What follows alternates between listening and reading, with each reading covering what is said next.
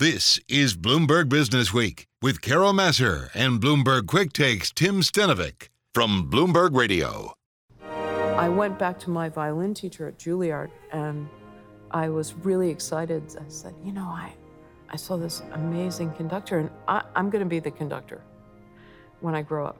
And she said, oh, well, your conductors are older than you are. I thought, well, that's okay, I'll get older. And then she said, and girls can't do that. It was said with such authority that it really discouraged me. Well, that is the voice of the internationally renowned conductor, Marin Alsop. She is the subject of a new film, making its world premiere at the Tribeca Festival that is underway, making its way back after the virus and COVID shutdown. The documentary is called The Conductor. It will take you into the heart of classical music and an anomaly in that world, a woman conductor.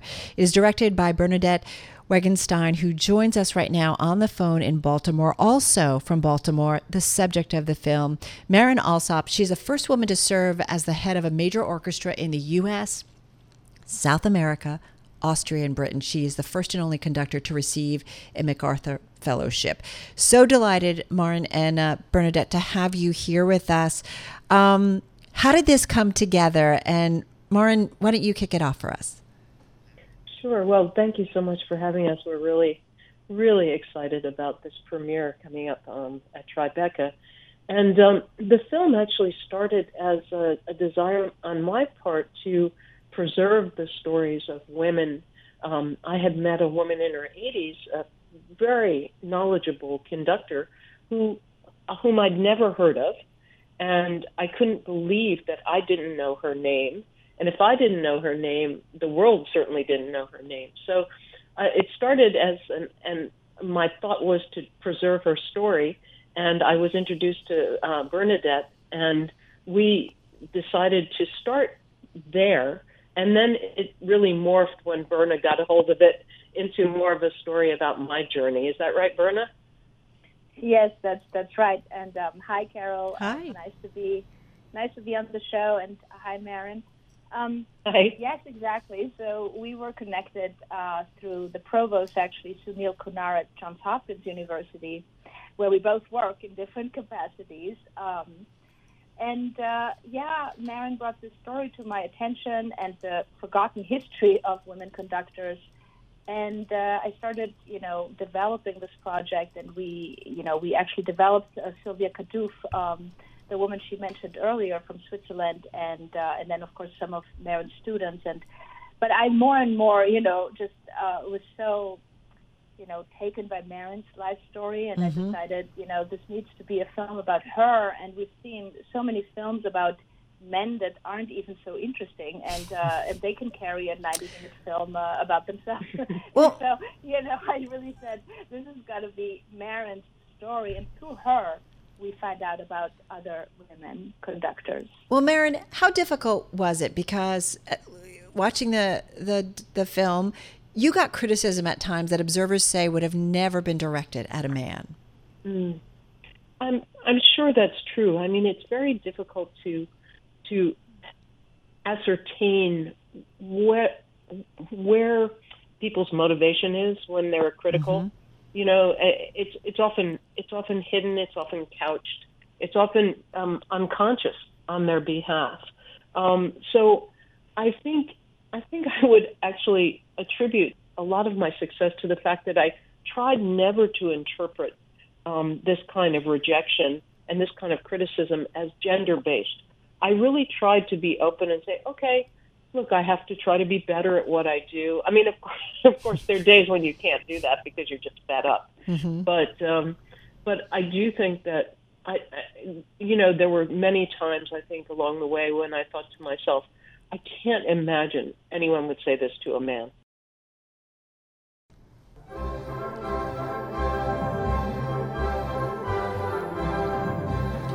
And that is Marin Alsop. She is music director of the Baltimore Symphony Orchestra. She is conducting the Baltimore Symphony Orchestra in what you are hearing right now. She is still with us on the phone from Baltimore. She is the subject of a new film out. It is called The Conductor. It is directed by Bernadette Wegenstein, who also joins us on the phone in Baltimore. Hey, Marin, what I wanted to ask you is, when you finally sat down and watched this film in its entirety, how did you feel? Well, I mean, I think I shouldn't, it would be disingenuous if I didn't say the thought of sitting and watching myself for 90 minutes was the most unappealing Fair enough. I ever had. But that said, I have to say that I felt that it was really my voice and really my story. I think Bernadette did a fantastic job. Of course, I've seen it along the way, and we've talked about the narrative behind it. But the way Berna made the music a character, it really brought music to life as a companion in my personal journey. So, I mean, you know how it is. One is so self-critical always. I mean, I just think, oh, I look tired, I look old, I look fat, I look short, I look, everything that you can imagine. But that said, I think it's really the honest portrayal of my story, and I don't think I can give a greater compliment.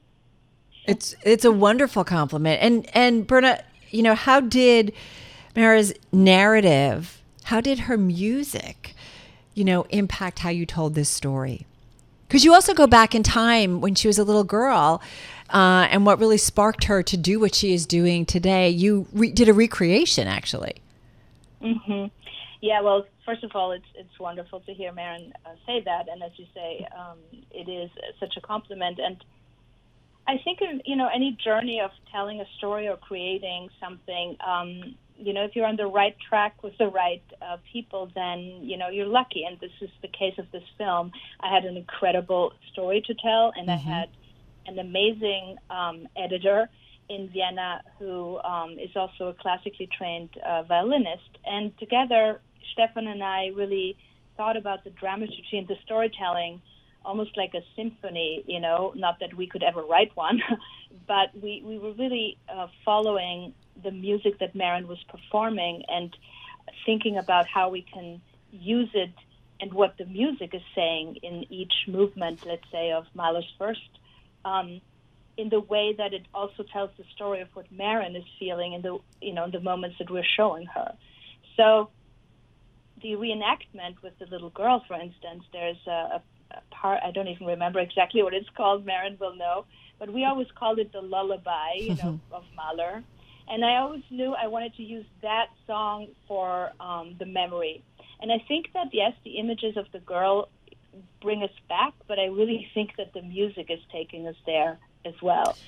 And so these were the ways that we, stitched it together, and we made the music into a character, which was an incredible opportunity to do that and to learn a lot about classical music, in the process of making the film. Marin, talk to us about Leonard Bernstein and how much of an impact he was on you. Well, of course, he was a huge influence. He was my motivation for wanting to become a conductor, because my dad took me to a concert when I was 9, and he came out and he started talking to the audience and jumping around, and I thought, oh, this guy is having a great time. For me, classical music was already a little too stiff, and I thought, okay, if I'm the conductor, nobody will yell at me. That's what I'm going to do.